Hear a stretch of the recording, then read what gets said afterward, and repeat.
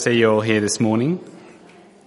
For those of you I haven't yet met, my name's Alon. I've been attending here for about 3 years, and it's a real pleasure to share the word with you this morning. I want to ask you a question. Have you ever thought about buying shares in the kingdom of God? Rumours have it that it hasn't been performing well recently. There's a few concerns about infighting and factions. A couple of key employees have had to leave for one reason or another.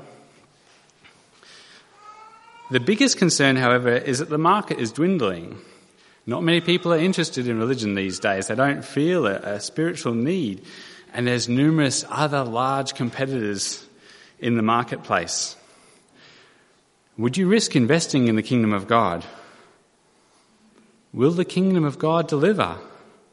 Maybe you should opt for some sort of balanced investment strategy. Invest a little bit in the kingdom and maybe invest in something a little more safe as well.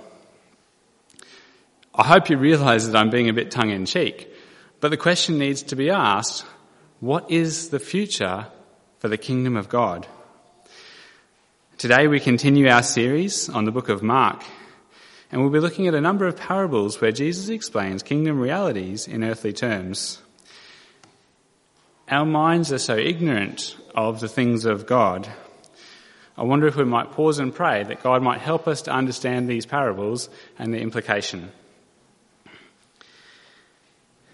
Sovereign King enthroned in heaven, let us this day understand your word. Help me to explain it, help us all to grasp it and hold it tightly. Guard the teaching of your word. We pray that anything that I say that deviates from your truth, the truth, might quickly fall to the ground and might not be heard. Mighty King, we pray that you and you only might be glorified today and that you might be enthroned in our hearts. Amen. Jesus continues his ministry in the region of Galilee.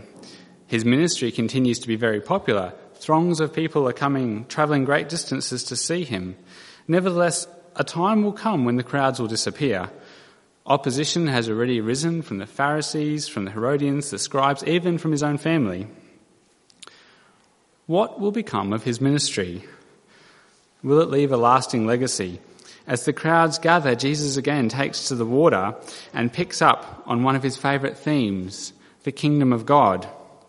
Jesus here provides us with 4 parables. Now, before we get started, it's worth noting that an actor in a parable, like the mustard seed, is a bit like an actor in a Hollywood movie. If they play in another movie, they can play a different character. And so elsewhere Jesus says, if you have faith like a mustard seed, here he says the kingdom of God is like a mustard seed. Elsewhere he uses it to teach us a lesson about faith. Here he uses it to teach us a lesson about the kingdom of God.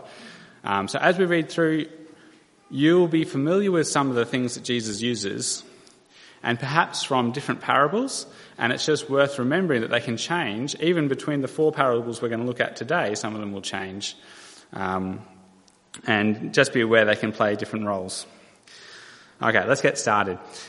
There's going to be 3 parts to today's sermon. In part 1, we consider the pursuit of Jesus. In part 2, we consider the parable of the sower and the soils in a bit more detail. And in part 3, we consider the kingdom.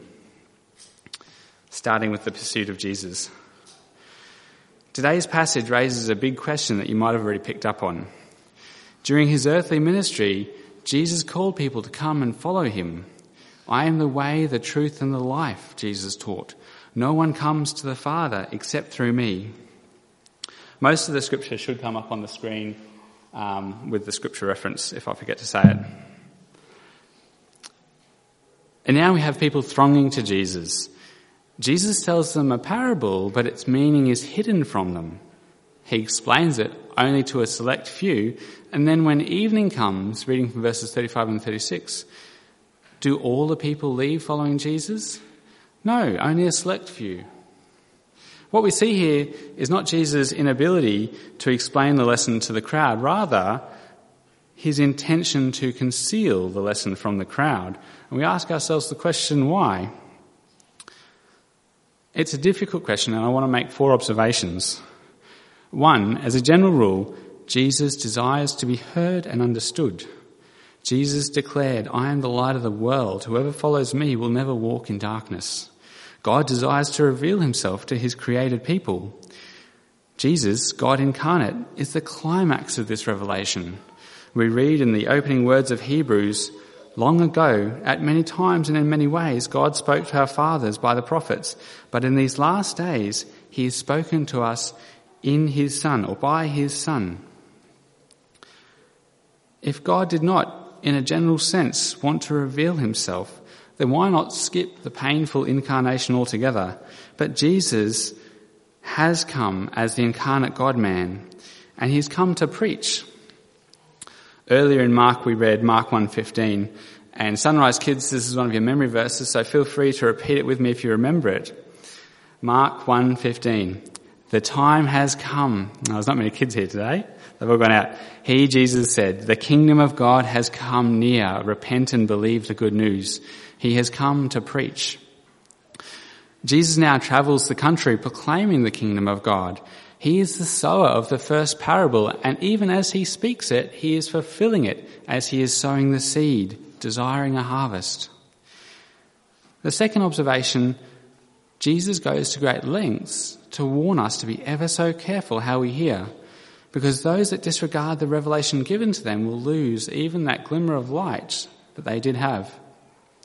This is the take-home point of the second parable. Let me read it.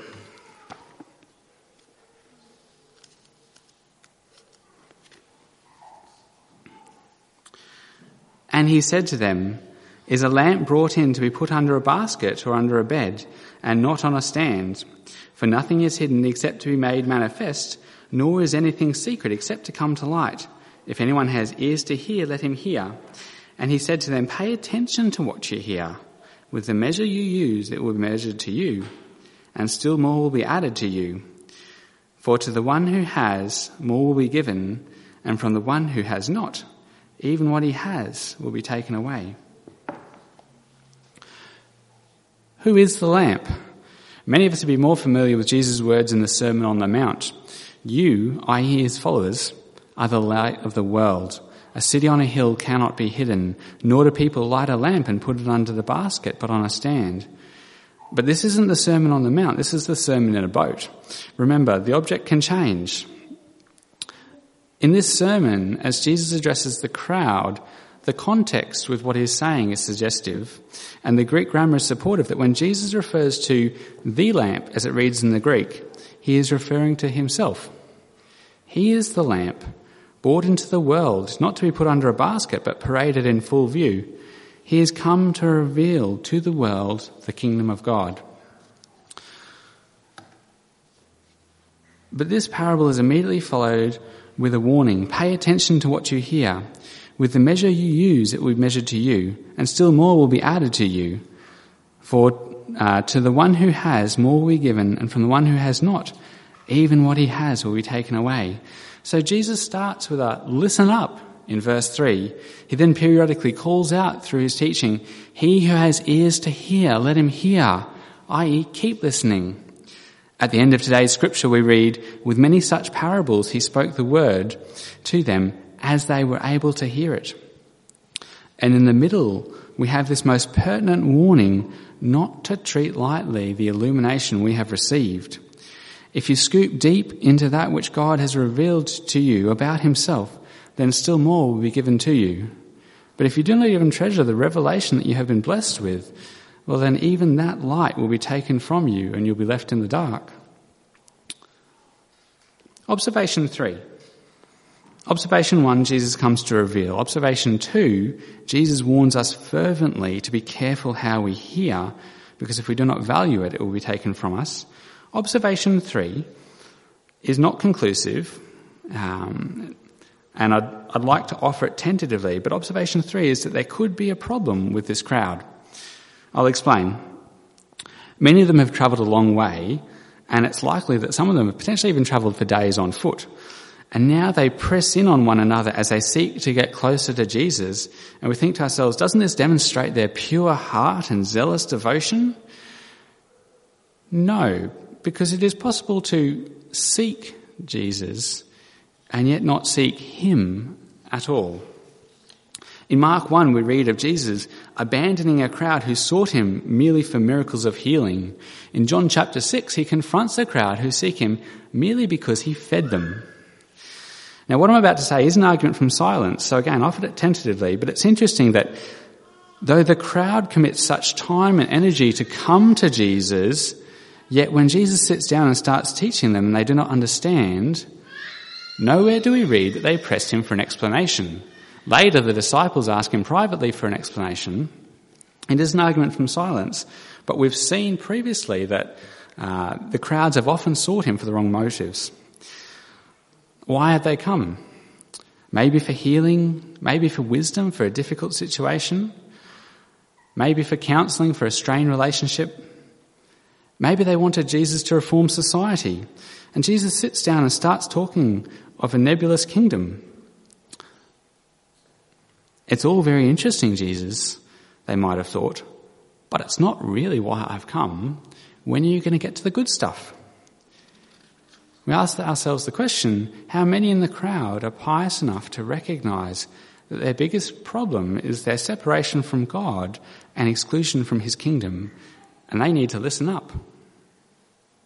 Perhaps the most telling thing about the crowd, however, is the way Jesus chooses to use a prophecy from Isaiah to justify and explain his use of parables to conceal the truth from them. Approximately 700 years before Jesus, God was speaking to Isaiah. God describes a people recalcitrant in their sin. For generations he has sought to heal them, and for generations they've wandered astray and rejected him as king. He has warned them, but they've taken no notice. Reading from the book of Isaiah 65. All day long I have held out my hands to an obstinate people who walk in ways not good and pursue their own imaginations, are people who continually provoke me to my very face. In Isaiah chapter 6, Isaiah receives his prophetic commission as follows. Isaiah receives a vision from God, and he sees God enthroned in all his glory in the temple. He hears the seraphim calling out, "Holy, holy, holy is the Lord God Almighty." And God says, "Whom shall I send?" And Isaiah cries out, "Here am I, send me." And then God says, let's read it. Reading from Isaiah 6, 9 to 12.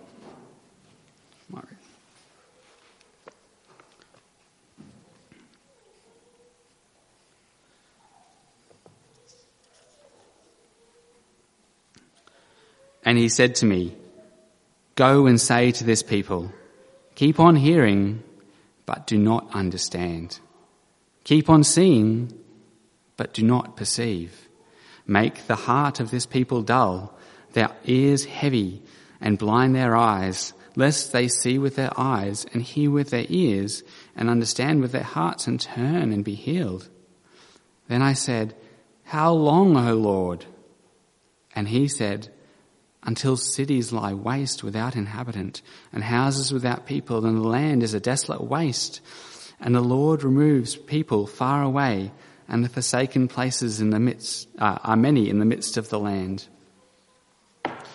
Isaiah's commission is not a commission to evangelize the lost or restore the backsliding. Isaiah's commission is to pronounce the final judgment on a people who have continued to reject and scorn God despite his efforts to restore them. They have not heeded the revelation that has been given to them, and it is a tragedy, but now, in a sense, even that revelation will be taken from them. From the one who has not, even what he has will be taken away. And yet we see these people, interestingly, ostensibly were seeking God, at least at a surface level, but without sincerity. Reading from Isaiah 29:13, "Because this people draw near with their mouth and honour me with their lips, while their hearts are far from me." And again from Isaiah 58, starting from verse 1, "Declare to my people their transgressions, to the house of Jacob their sins. Yet they seek me daily and delight to know my ways, as if They were a nation that did righteousness and did not forsake the judgment of their God. God then proceeds to detail their transgression and the true state of their devious hearts and to convict them of their superficial piety. Why are you here this morning? There are many other places you could be. You've come here voluntarily, and so did the people at the shore of the lake. But many of them, sad to say, missed the main event that day. Do you like to sing? You probably won't go home disappointed. Do you like a good speaker? You probably will go home disappointed. Do you enjoy good company? I love Sunday mornings. I look forward to Sunday mornings and coming for the company. But friends, there is a better reason to come to church, and if we don't grasp it, then we will be missing the main event. Have you perhaps come because you're in need? Many by the edge of the lake who listened to Jesus were in desperate need. Are you physically unwell, emotionally in distress? Is there a troubled relationship in your life? I am so glad that you have come. Please share your troubles with us. Let us practice Christian love towards you. Let us together bring your burdens before the Lord in prayer. But even then, there is a better reason still to come to church.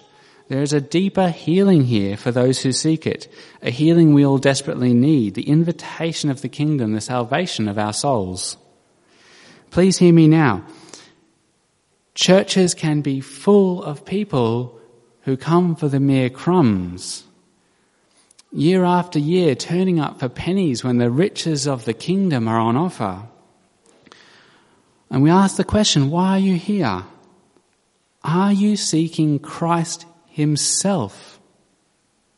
Do not leave today without feasting on the bread of life.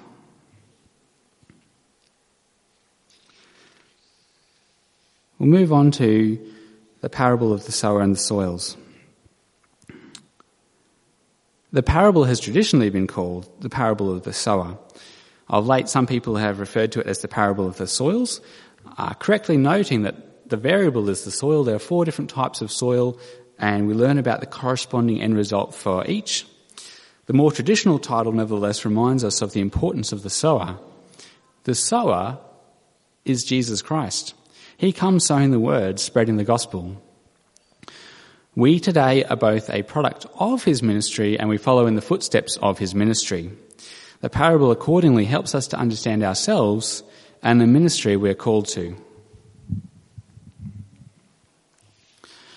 I want you for a moment to imagine that you're one of the disciples sitting in the boat with Jesus. Your heart has been seized by his kingdom calling. You desire, you long to see his kingdom come. You don't exactly know what that looks like, but you long to see it nonetheless. You feel the warm sun on your back and the gentle rise and fall of the boat. And you watch in amazement. At the shoreline, there the crowd starts and it stretches back up the bank. Off to the right, off to the left. There are people everywhere. And there Jesus sits, teaching with power and authority. Are you feeling optimistic? Your Messiah has come. Surely things are just going to get better and better. Surely the movement will grow in numbers and in strength. And in no time at all, we'll probably see Jesus enthroned in Jerusalem. Jesus is the sower, and he is sowing the word. And what a job he's doing. The word is literally going out left, right and centre and reaching thousands. But of all those that the disciples see arrayed before them, this parable warns them, this parable warns us that only a few will bear fruit. They are not all good soil. For some, the word will have barely entered into their ears before Satan steals it away. Starting with the first soil, that of the path, know that for some, the message of the gospel will never take root. This is not a call to give up on someone who you feel is too hard. If anything, the parable encourages us to continue our efforts to reach all.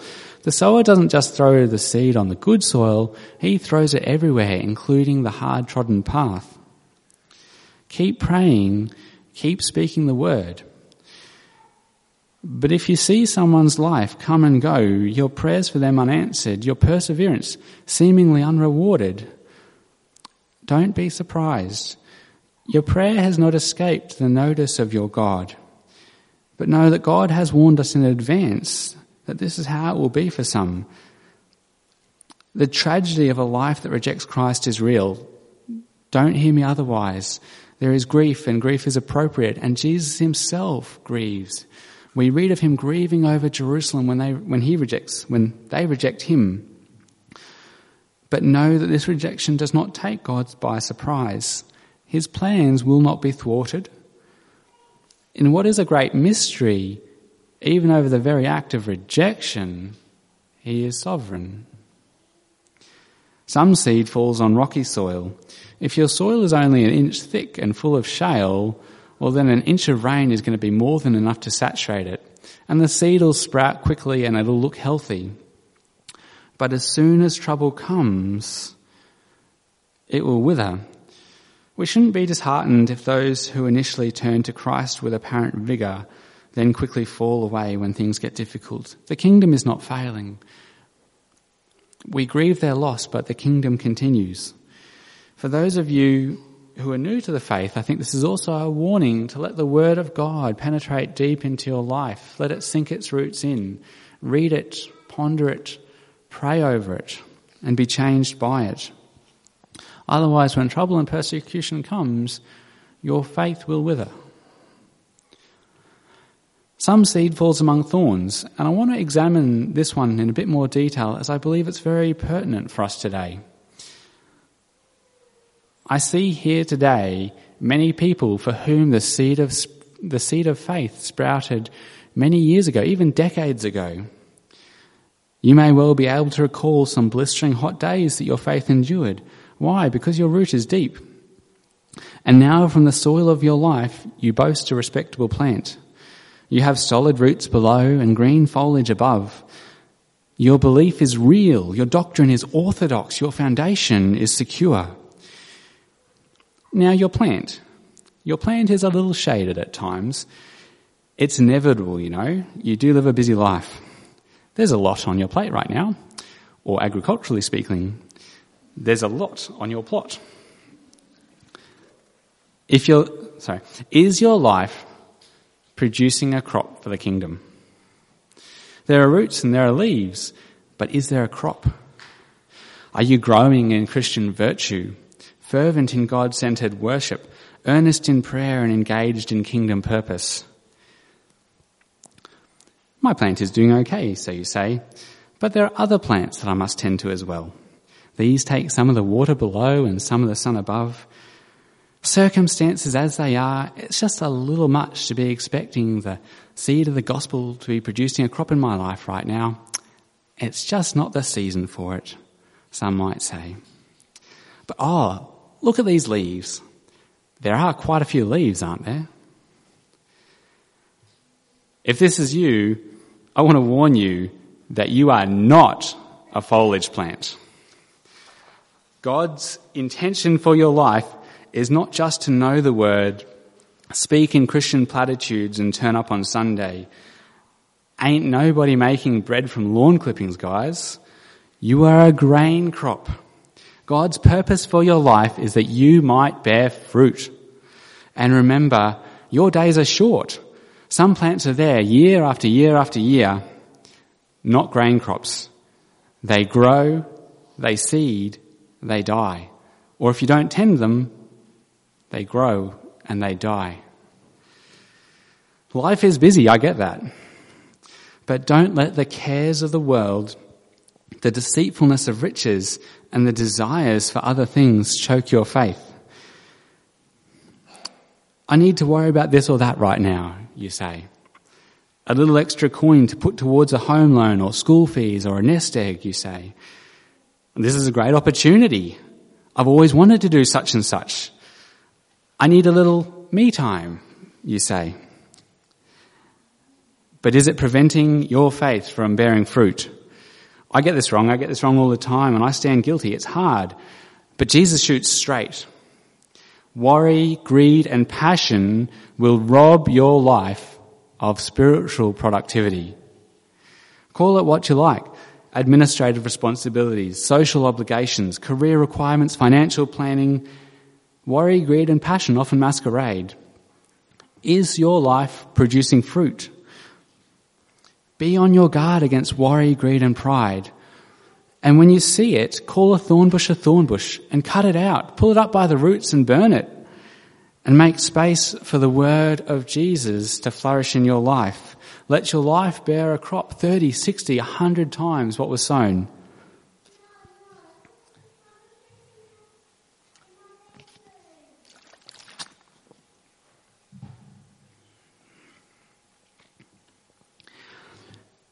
We're going to move on to consider the kingdom. At the start, I asked if you would ever consider buying shares in the kingdom of God, and I suspect your financial planner wouldn't recommend such. You see, Christianity is dying out, or so we're told. Sociologists have been documenting the situation in the US for some time and the steady demise of the church, they say. In the UK, the situation has a bit more clarity. By the year 2067, Christianity in the UK will be, and I quote, statistically invisible, or so writes Damien Thompson in the influential Spectator magazine. In Australia, the situation is a little bit more ambiguous. In 2015, the ABC ran an article entitled, "Is Christianity Dying Out? Don't count on it." So far, so good, I thought. What the author, a professing Christian, goes on to say is that Christianity is not dying out, it's evolving and reinventing itself and leaving behind its moralizing past. What was exactly meant by these terms was not ever specifically spelt out, but at the end of the article I felt vaguely uneasy, like Christianity might not be dying out, but authentic Christianity is.